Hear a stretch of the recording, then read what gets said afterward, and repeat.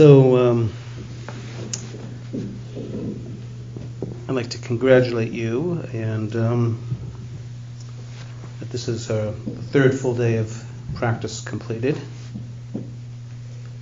And 3 full days. Not quite. Well, 3 almost. Pretty close enough. Tonight at 9:30. And I hope that the swamp has lessened some.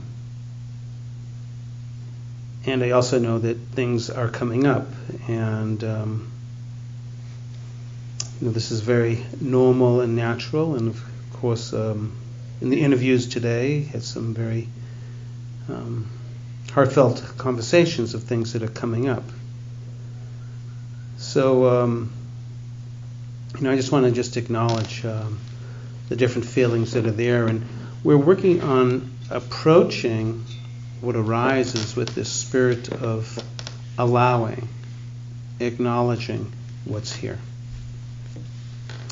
Dana Falls, she writes a very beautiful poem called Allow, and she says that there's no controlling of life.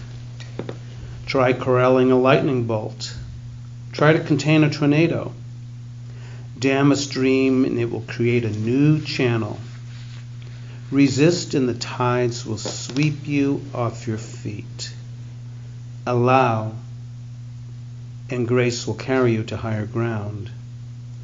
The only safety lies letting it all in, the wild and the weak, fear, fantasies, failures and success. And when loss rips off the doors of the heart or sadness veils your vision with despair, the practice becomes simply to bear the truth. And in the choice to let go of your known way of being, the whole world is revealed to your new eyes. Resist and the tides will sweep you off your feet. Allow, and grace will carry you to higher ground. The sense of allowing, for many of us, might feel actually counterintuitive. Allow to feel the feelings. I want to get away from these feelings.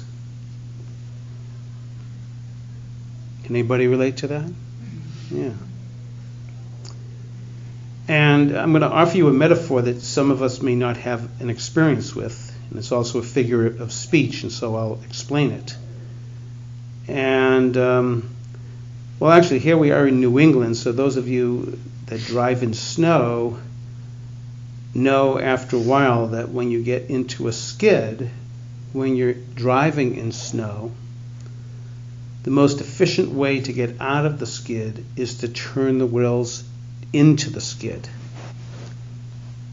And it feels almost a little bit counterintuitive, and I remember as a driver growing up in the Boston area, getting into skids when I was a young driver, and it kept on spinning out. And I remember telling my dad one day, and my dad said, "Bob, if you want to get out of the skid, turn your wheels towards it." And when he said that, that actually created a very unpleasant feeling tone. Oh, are you kidding?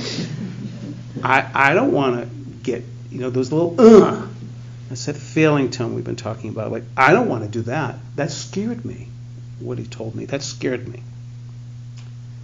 So I didn't believe it, and I kept on turning away, and I kept on spinning out. And I think at some point experiencing the futility of turning away, and there was no other option left, I tried one day, just very eensy-beensy, slightly little, turned it a little bit towards the skid. And all of a sudden, I could feel my car coming straight. Ooh, a pleasant feeling tone arose. I could feel it going straight. And that was a seed that was powerfully planted within me. And I don't know if my father, I think I've shared with him some about this, what he planted was this notion of turning into the fear. And I could find my heart. It's a very wonderful seed that was planted, turning into it. But there is a quality that feels kind of counterintuitive. If I turn into it, I'm going to lose myself. I'm going to get swallowed. I'm going to get broken into a million pieces. And I think the idea of turning into it, it feels like it'll just get bigger. And many of us that practice mindfulness meditation have that experience when we begin to turn and bring more light of awareness, like shining a flashlight on something. It does have that feeling of getting bigger, magnifying, amplifying, momentarily. And of course, at that moment, we may decide at that moment to exit stage right. I'm out of here. I don't want to have anything to do with it. This is the impulse to turn away. It's uncomfortable. In our practice, we're learning how to be with that impulse and to be curious about it. Begin to investigate it. See what happens. So here we are in this Christian monastery, so I have to definitely pull out my Christian literature poems here. And this is actually from the Middle Ages, so it has kind of a Middle Age. This is a perfect one for here. It's from Francis Fenelon, lived in the 1600s. And he must have been a meditator. He says, as the light of awareness increases, in other words, he's bringing more attention to what's here. As the light of awareness increases, we see ourselves to be worse than we thought. We're amazed at our former blindness as we see issuing forth from the depths of the heart a whole swarm of shameful feelings like filthy reptiles crawling from a hidden cave. We never could have believed that we've harbored such things, and we stand aghast as we watch them gradually appear. But while our faults diminish, the light by which we see them waxes brighter, and we are filled with horror. But please, bear in mind, for your comfort, that we only perceive the malady when the cure begins. This is a very beautiful, hopeful comment here. Bear in mind for your comfort, when you begin to perceive the malady, the cure begins. So we're learning to meet what's here. You know, I just got a note. I won't say the name, but what is this unhinging, and why is it happening here? This is a note from one of you. Unhinging. Why is it happening here? Last body, my body was just so shaky. I had to sit earlier. Today I just sobbed. I needed to lie on the floor and feel its coolness, grounding myself. So we're sitting with ourselves, and we've taken away a lot of the distractions that we usually do in our day-to-day life. Bless you. All these distractions taken away so that we are sitting with me, myself, and I. And sometimes I like to think of the mindfulness practice as standing or sitting in a hall of mirrors, and everywhere you look is you. But actually, who else could it be? Because everything's just a projection from our own psyche anyways.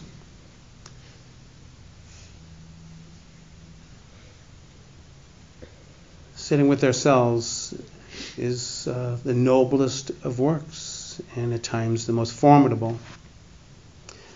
Dana Falls, she writes in The Whole Array that this life isn't about slicing off the parts that I don't like to be left with those I do. I choose the whole array, night and day, ease and its opposite, the squeaky wheel and the grease gun. Push away any piece of life, and a key that could have opened a door is lost, tossed out with the trash.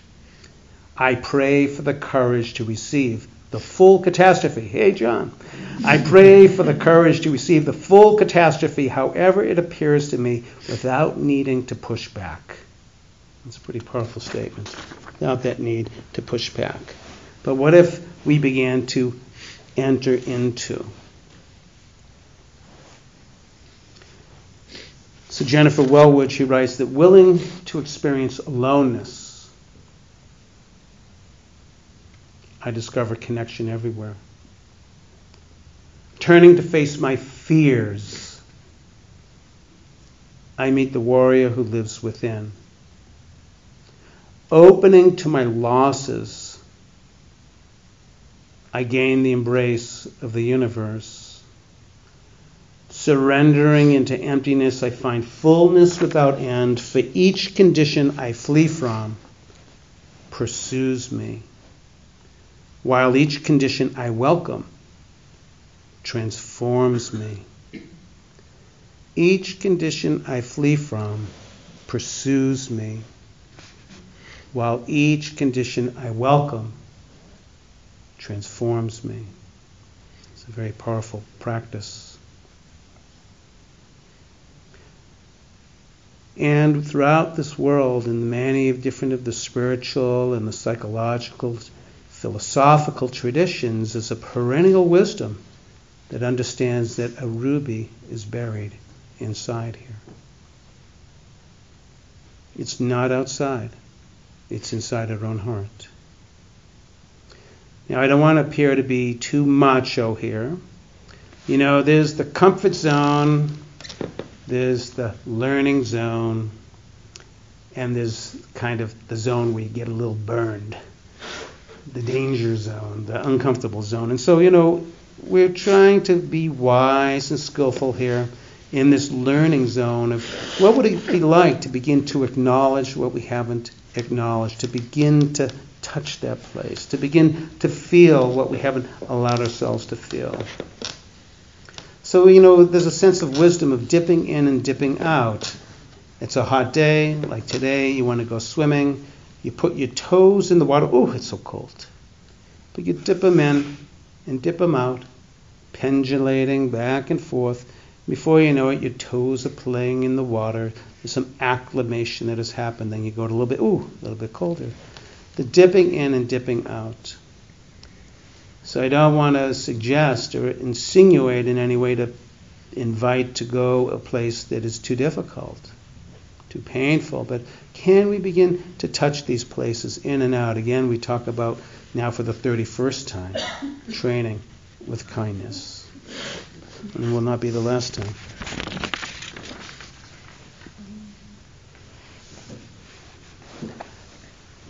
What comes up for many of us is, you know, this longing. This the longing to be loved, to be liked, to feel at ease, to push away what's not at ease. I mean, there's a sense for so many of us, this longing for connection and for interconnection. And so sometimes the things that come up are revealing to us places where we're stuck. And perhaps with wisdom we understand that this is the place to bring more attention to. That perhaps within this pain my heart is waiting to greet me. Sometimes we say that the pain is just like a drag. It's like underneath this outer layer is our heart. But there's this moment that I think for many of us we want to experience a sense of belonging, connection, interconnection. It is said that Ramana Maharshi, one of the great spiritual teachers of India, when he was dying of cancer, his students were saying, "Please don't go, Maharaj, please don't go." And evidently Ramana Maharshi said, "Well, where am I going?" I don't know if we always feel like that. Where am I going? Because the sense of separation is a chasm. But I want to also just affirm, maybe we don't have to be Ramana Maharshi, but we could be like out of a verse of a Paul Simon song that's called "You Think Too Much," where he says, have you ever experienced a moment of grace when your brain just took a seat behind your face and everything was just sunny, everything was just funny? Have you ever experienced a moment of grace? And I trust that we all have had that moment. I love his lines. Everything's just sunny. Everything is just funny. It's a moment where you feel connected. The idea of separation or death, it's not even relevant anymore because you are the universe. And then we're not.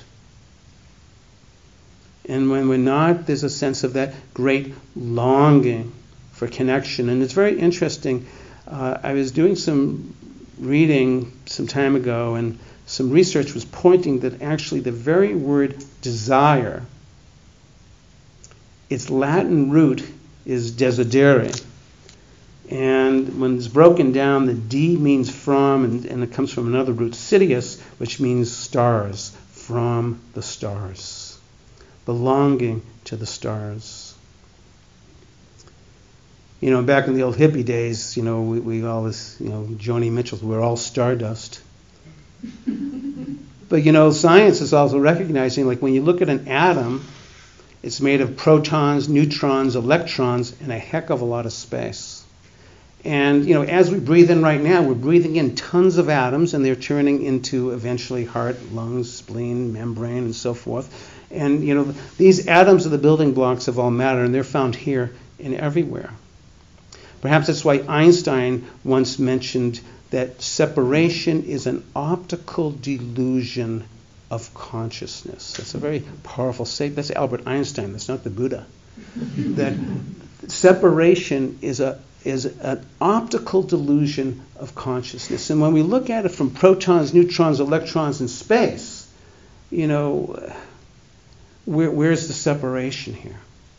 Yet, of course, the sense of I, me, and my, and, you know, life, death, all begin to divide this tremendous chasm.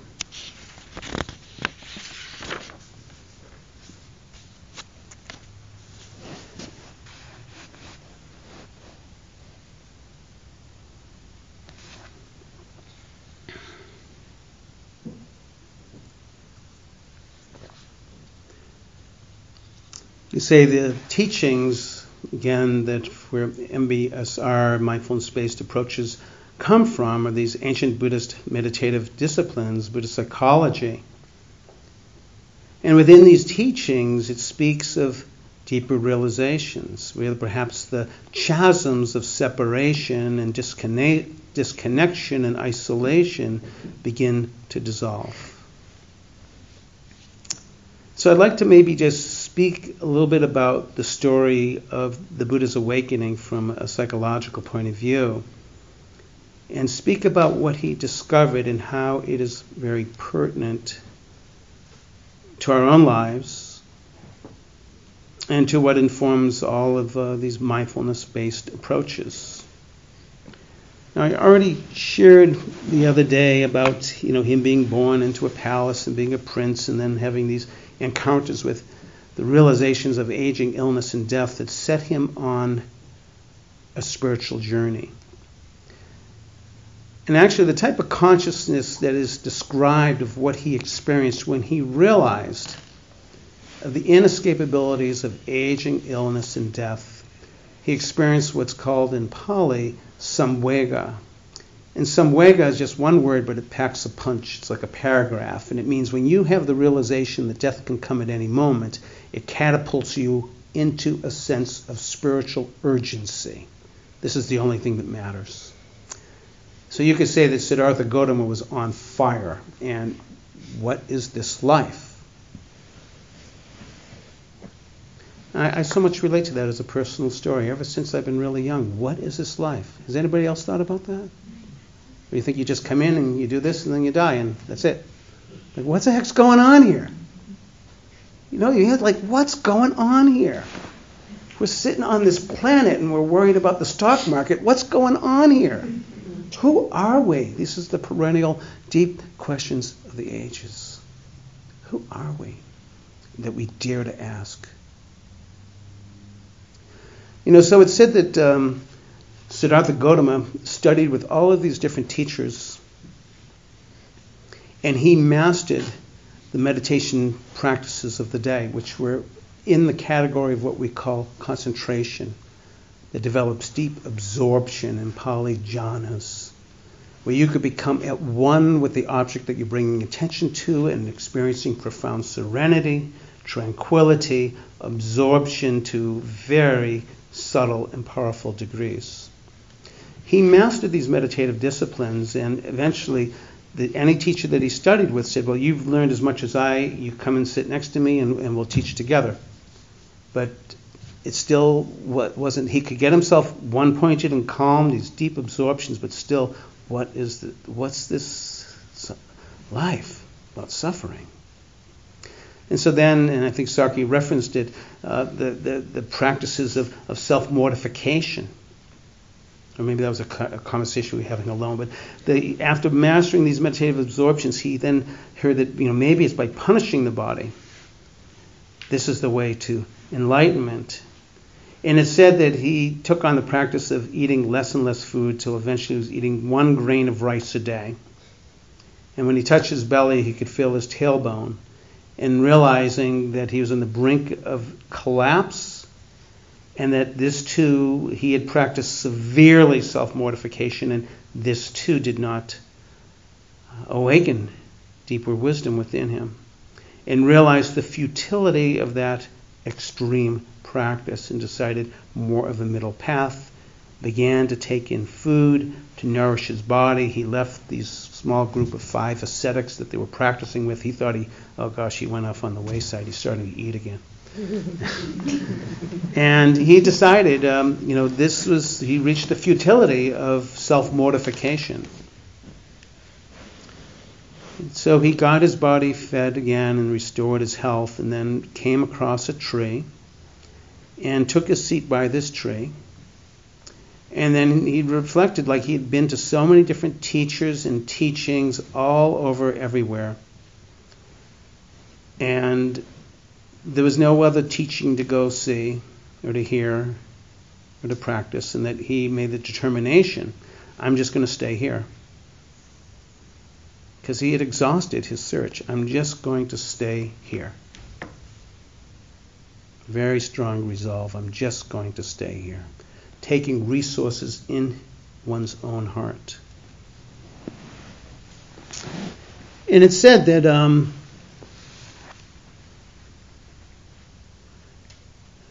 shortly as he began to sit, he recalled a memory when he was a younger boy. And it was like he was out in nature sitting under another tree. It was one of those brief moments he was kind of by himself, and it was this beautiful, beautiful day. He had totally forgotten this experience. It was a beautiful day, and he was just like marveling, remembering this, like how beautiful the day was. It was just one of those right temperature days. And so there was this moments of just feeling like the sense of connectedness and open-heartedness. And then he looked over on the field, and there was some farmers there, and it was early. They were getting ready to do the planting of seeds in the ground. They had to first churn over the soil. And there was some oxen there and plows. And perhaps because his sensitivity was so heightened, beautifulness of the day and so forth, when he was watching the plow blade going into the earth, and almost at that moment, he almost felt or like heard worms crying in deep agony of being cut open with the plow, and it swept him of the pains of this world and its joys. And he had suppressed that memory for so many years and recalled this again. And so then he began to sit and to meditate. And this is a very important juncture right here that I want to explain that happened to him. And this is really the heart of Vipassana, or insight, mindfulness meditation, is that he, once again, of course, built up his concentration. But he realized instead of becoming absorbed with the object that he was bringing attention to, because of that impact of the worms, and it brought up the pain and the suffering of the world, he began to focus all of his attention on the changing nature of the breath rather than becoming at one with it. This was a very distinctive shift of the meditation practice. As he focused more and more on the changing nature of things, this led to great discoveries, insights into the nature of things. So I speak about all of this because these teachings that you will see in MBSR and other mindfulness-based approaches, that we draw from these powerful teachings of impermanence, of suffering. And so they had that profound realization of suffering, and that suffering does exist in the world. And if you don't want to call it suffering, you call it stress or anguish, not getting what you want. You know the whole list of different types of stresses and challenges. And so there was just this recognition that this does exist. And the contemplations probed deeper, and a great realization arose within him of the causes of suffering. And this, to me, is a very important moment. The causes. So actually, there's a very beautiful translation by Ajahn Amaro. He's an English monk. And so I'll read it to you. He says, the noble truth of the cause of suffering. And again, I really kind of like the realization, because it was a discovery, it was a realization. But he says that the noble truth of the cause of suffering, it is craving. Craving that is compelling and intoxicating. Anybody ever experienced that?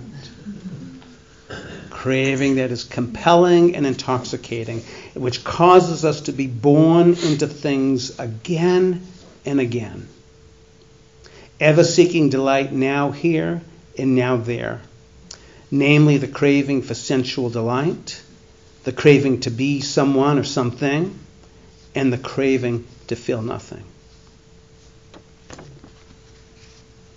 This is a very powerful discovery. And I also want to just name that underneath the craving, the root is caused from Buddhist psychology is ignorance, is unawareness, unmindfulness, not seeing clearly, heedless. One of my meditation teachers, Tampulu Sero, he used to say, midnight is dark, the new moon is dark, the thickness of the forest is dark, but darkest of all is unawareness. Darkest of all is unawareness. And this unawareness gives rise to a whole cyclic chain. This is why today Saki was offering us the second foundation, these teachings of the feeling tones, Vedana, to feel and to know, that these gut feelings, if we're not aware of them, they will give rise to a whole cascade of reactivity, creating even more suffering. Actually, in Buddhist psychology, it's called dependent origination. And essentially, it's just this cycle, if unseen, leads to greater suffering. If we're unaware of that feeling tone and we begin to react upon it, it creates a whole cascade of reactivity. So this is really important. In class number 3, we're offered the unpleasant event calendar. And we're recording during the week our experiences, how it affects us physically, mentally, and emotionally. In class 4, we're beginning to take a closer look how this reactivity, how it affects our thoughts, our emotions, the physical sensations in our body, and these habitual patterns that fuel and drive them. It's all related to these causes. So if we can begin to catch these feeling tones sooner than later, we can prevent a whole cascade of reactivity. There's a good friend of mine. She's actually a meditation teacher at Spirit Rock, and she tells a story that I just love. And she was going to see a Shakespeare play, and she'd ordered tickets, and she was to pick them up at the theater, the will call, and go. And so she got to the will call to get the tickets. She was with a friend, another fellow meditator. And the person behind the counter was looking and says, "I'm sorry, ma'am, I can't find your tickets." And she went, "Whew." She's like this unpleasant feeling tone. And then the person said, just hold on, I'm going to go over and check over here, maybe it's over in this part. And then you could see like the engines were starting to, like, and if they don't do this and they don't do that. Then her good friend, who was a meditator, said, "Hey, Mary, looks like you're having an unpleasant feeling tone." And actually, Mary, this was a good friend. This friend wasn't making fun of her. It was just kind of naming it. And Mary was aware enough and receptive enough, like, oh, wait a minute, you're right. Let me just come back to my breath. Let me come back to my breath. A few minutes later, the person came back, oh, I found your ticket over there. So if we begin to catch these tones sooner than later, it can prevent a whole reactive cycle. You know, of course, in homework assignment in class 4, we're asked to really begin to take a look at where we get stuck, what pulls us off center, the different habitual patterns that are happening. And what's very interesting about that homework assignment is that some of the people, not everyone, once one becomes aware that they're in a pattern, that awareness actually begins to change it. Like I became aware at this meeting I was getting really upset, and then I became aware I was getting upset, and I paused for a moment, and I was with my breath. I came back into balance. So my teacher used to say, if you know about this cycle, it will break. If you don't know, you will go around and around and around in the wheel of suffering. If you know, you can break. And so this awareness is helping us to see where it is that we're stuck. And then, of course, class number 5, being mindful, I can begin to choose a much more skillful way. This is the third noble truth, if you will, the lessening of suffering through recognizing the reactivity. And now that I see it, I can begin to respond with greater constructiveness, greater awareness, greater skill, because I'm aware. I can begin to navigate more skillfully in these rapids.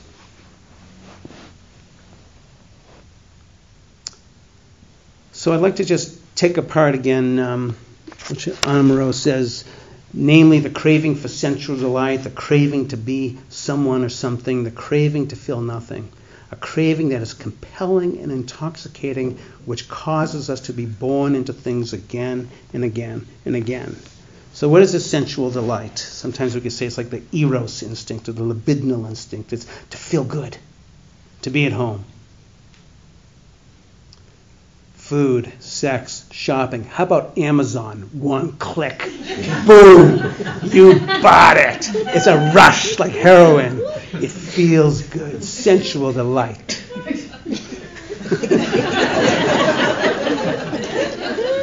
And our laboratory shows it right in the brain. Yeah. So I remember one day, I was home some years ago. I was eating my favorite vegan tofu ice cream. And I was in nirvana. Everything was just wonderful. I was in the land of satiation.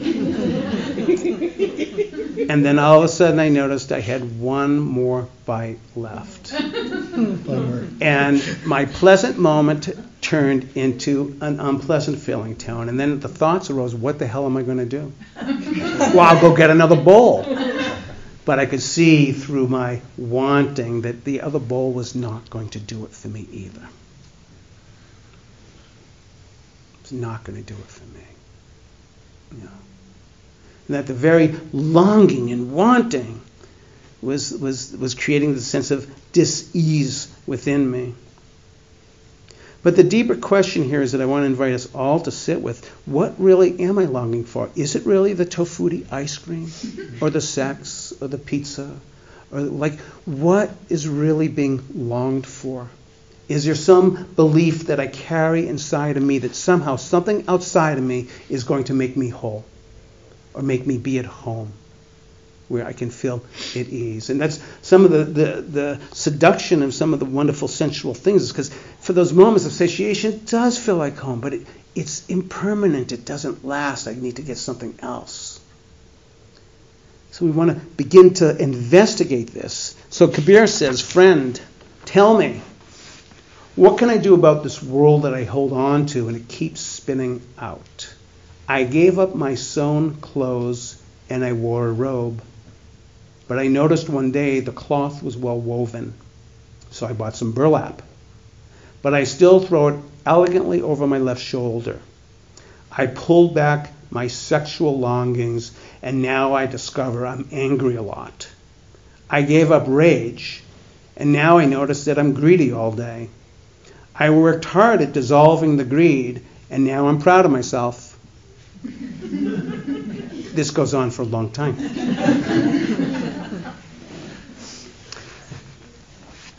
So the sense of if there's a belief somehow that there's some deficiency inside and that I need something outside of me to be at home, there's a lot of pain here. So actually maybe we can typify it with the Rolling Stones song, I just can't get no satisfaction. The craving for sensual delight. So the craving to be someone, the superego, I. Hi, I'm Bob. I work for the Center for Mindfulness. I drive a Prius. I have a blue shirt. I. Aren't I special? And actually, I need you actually to tell me just how special I am, because I wouldn't know it any other way unless you tell me that I'm special. Yeah. This craving to be someone, to be special. And I also want to say it's very important, developmentally speaking, that we are with a family that helps us to know that we are special and unique. So I'm not, but it's somehow there's a deficiency or a belief that somehow I need this from you to verify how whole I am. And even if you give it to me now, it's not enough, because I'm going to need it later tonight and tomorrow and the next day. I'm looking for love in all the wrong places, the country western song. Yeah. Emily Dickinson writes, I'm nobody, who are you? Are you nobody too? Then there's a pair of us, but don't tell. They'd banish us, you know. Oh, how dreary to be somebody, how public, like a frog, to tell your name the livelong day to an admiring bog. How dreary. But not if we're looking for love outside of us. We become dependent. Our identity is based upon someone outside of me to verify my worth. This is a big one for all of us. And I look at my own life, the times that I have left myself in search for recognition, for acceptance, for love.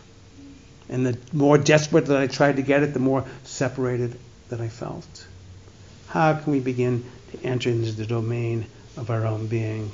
As Derek Walcott will say, the time will come when with elation, you'll greet yourself arriving at your own door and in your own mirror, and each will smile the other's welcome, and you'll love again the stranger who is yourself, whom you've ignored for another. This is the work before us. And actually, maybe it's not work. Maybe it's number 32, befriending. 33, befriending again. Befriending.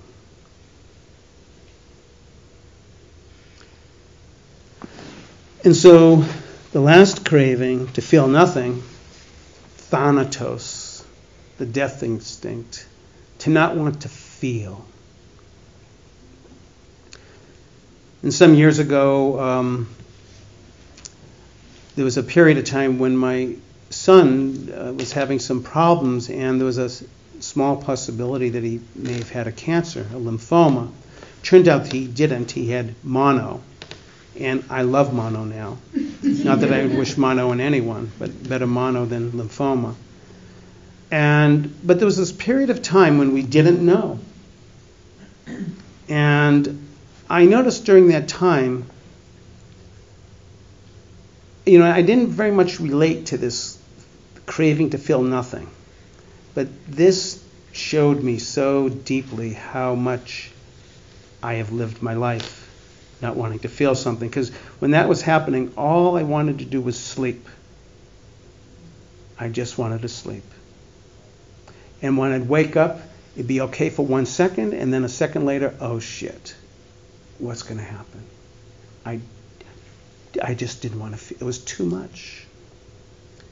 And then I began to realize there's 1,000 and different things that one can do to lose themselves in sex, drugs, work, shopping. I mean, books. I mean, and not that I'm not saying we shouldn't read and enjoy ourselves, but there's that sense of getting lost in it, so I just don't have to feel anything. This is a great source of pain.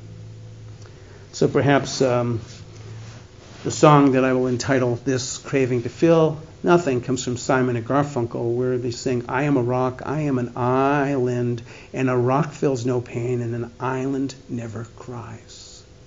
I am a rock, and a rock feels no pain. There's times we just don't want to feel it.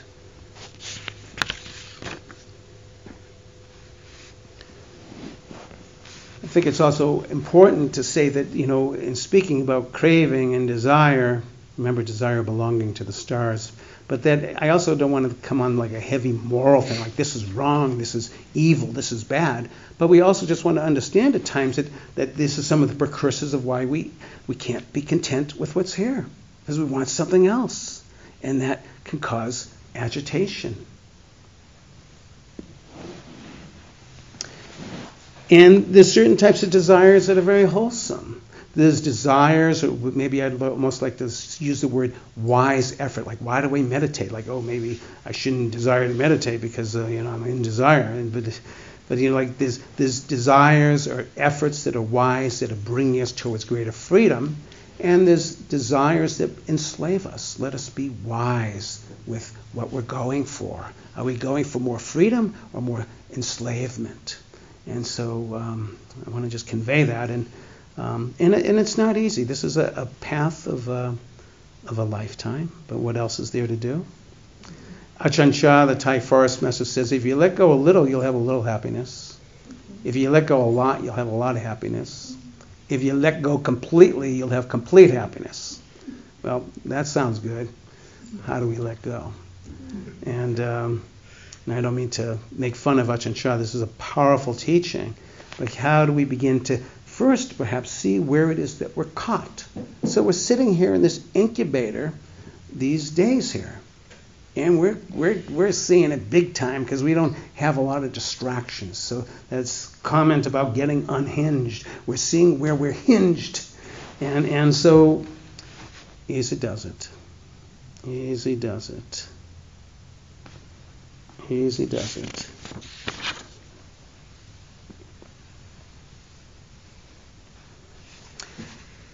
When we begin to feel the sense of easy does it, when we begin to understand that these types of cravings outside of ourselves, because some belief that there's something outside that's going to make me happy, when we begin to break through that, we can begin to feel more content. That's actually really the essence of the third great realization. That there's an end to suffering through the lessening and gradual eradication of these types of cravings and ignorance. So Kabir would say this. He'd go, I went to a shop searching, and the merchant there said, there's nothing of value here. I found it, and I stayed. These are the poems that arise out of the richness of not wanting. I love that. I stayed. This is the place. It's like an oasis. The oasis is that actually I can enter into, when you think about it, the opposite of grasping and craving is ease and contentment. That doesn't sound too bad. The opposite of hatred and aversion is open-heartedness. The opposite of ignorance is clear seeing into the nature of suffering and abiding with greater contentment and ease. The fourth great realization is these teachings of how to live our lives in such a way to experience more freedom. These are also, you can say that the MBSR, that classes 1 through 8, is an expression of that eightfold path, which boiled down to is living virtuously, steadying the heart and mind, and getting deeper insight. So many people, it's very interesting in our classes through the years, even though we don't necessarily start the class with, we offer guidelines like no confidentiality, giving advice and so forth. But we don't necessarily talk about doing no harm and not taking that which is not given. And at the same time, as people's mindfulness grows, I can't tell you how many times I've heard people, the natural virtues arise. I'll hear people say, I realized I've been living out of integrity and it's causing me a lot of suffering and pain. It's coming out of the practice. And I feel like the whole classes 1 through 8 is just this expression of how do we live our lives in such a way to feel more freedom, to feel more connected to myself and to others and so forth.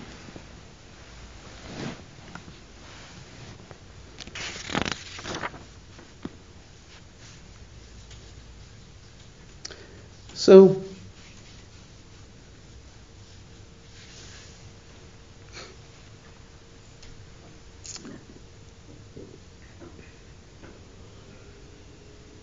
I think we'll do a little experiment.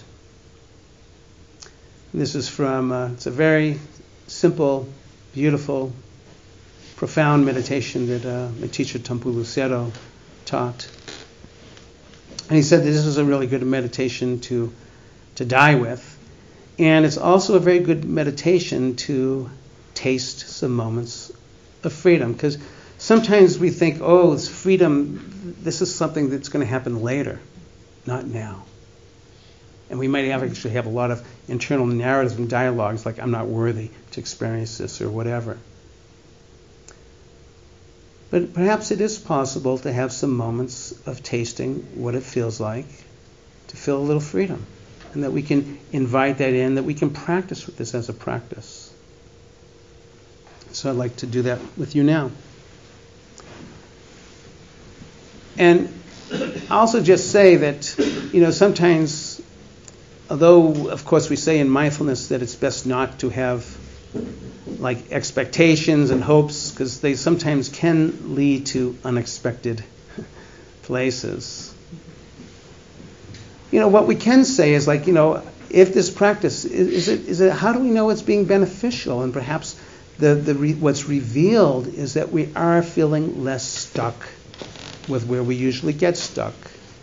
And we're seeing a little bit more clearly into where we get stuck or push away, and we're feeling a little bit more sense of balance, that there's ways within the practice that reveal to us of making progress, if you will. The progress is perhaps not all the bright lights. The progress is our willingness to see things clearly with an open heart, to be less stuck, to experience more balance and peace. So let's, for now, just breathing in and breathing out.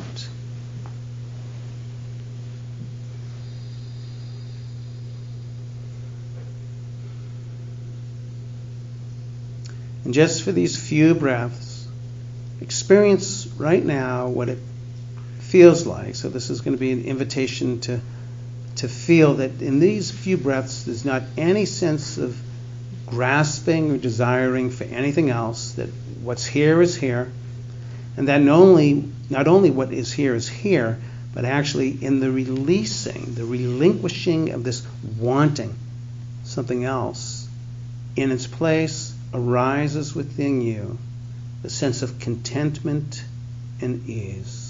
Just for these breaths, the breath in and the breath out, allowing yourself to just experience for a few breaths the sense of contentment and ease born out of this not wanting something else. Just for these few breaths.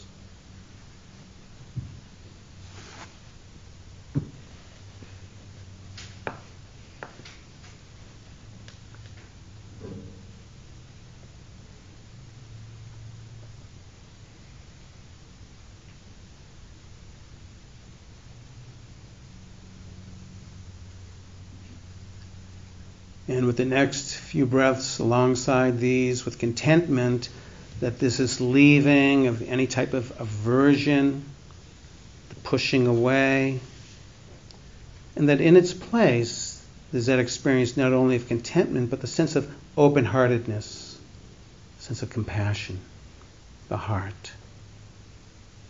What's leaving is anything that aversion, any hatred, any pushing away, that's just not here now.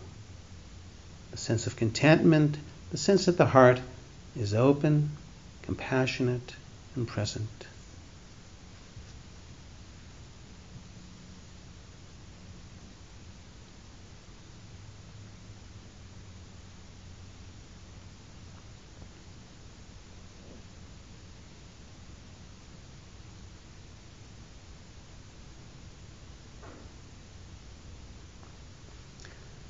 And alongside the sense of contentment and ease and open-heartedness, breathing in and breathing out, and the clarity of the mind and the heart is here. You're knowing you're breathing in as you're breathing in, knowing you're breathing out as you're breathing out. That sense of contentment that's born out of the relinquishing of wanting something, and the open-heartedness born out of the relinquishing of pushing anything away, and the one that is aware and awake and here with a sense of contentment, open-heartedness, and ease. Breathing in and breathing out.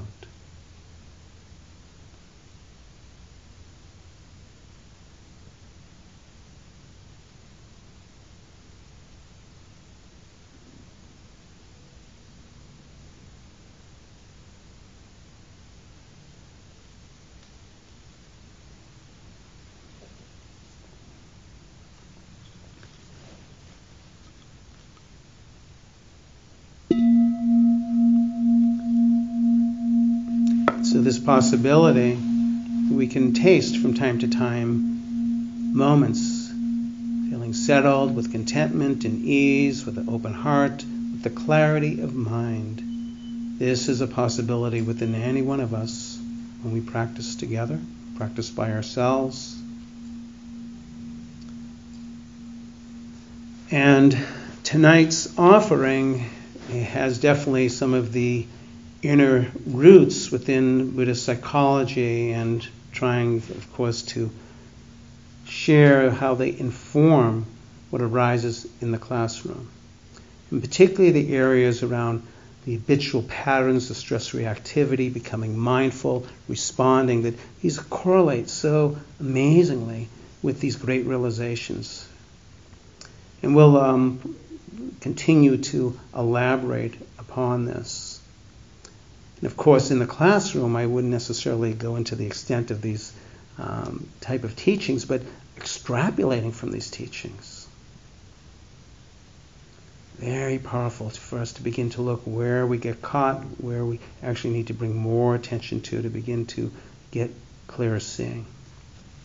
So I'll end with one last, well, actually a little bit of both, because I'm being inspired with all the Christian things here. So this is from St. Isaac of Nineveh, who was a Christian mystic in the 9th century in Iraq. I'll just read part of it. He says, "Be at peace with your own soul, and then heaven and earth will be at peace with you.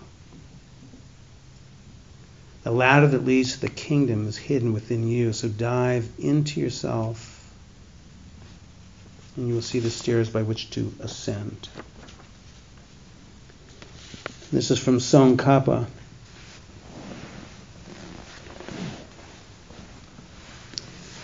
"The human body, at peace with itself, is more precious than the rarest of gems.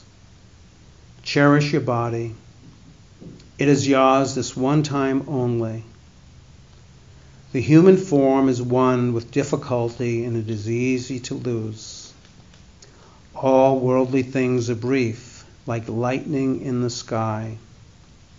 This life you must know as a tiny splash of a raindrop, a thing of beauty that disappears even as it comes into being. Therefore set your goal. Make use of every day and night. The human body at peace with itself is more precious than the rarest of gems." May all beings discover the gateways into their hearts, and may they experience peace.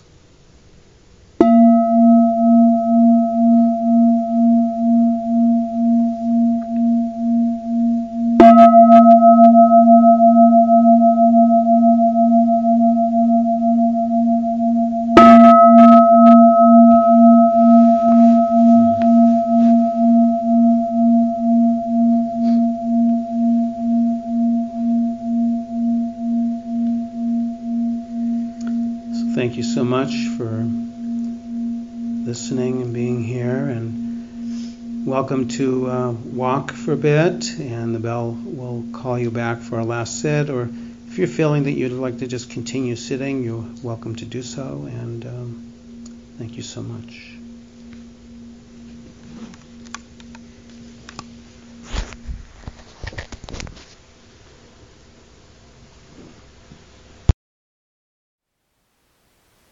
Thank you for listening.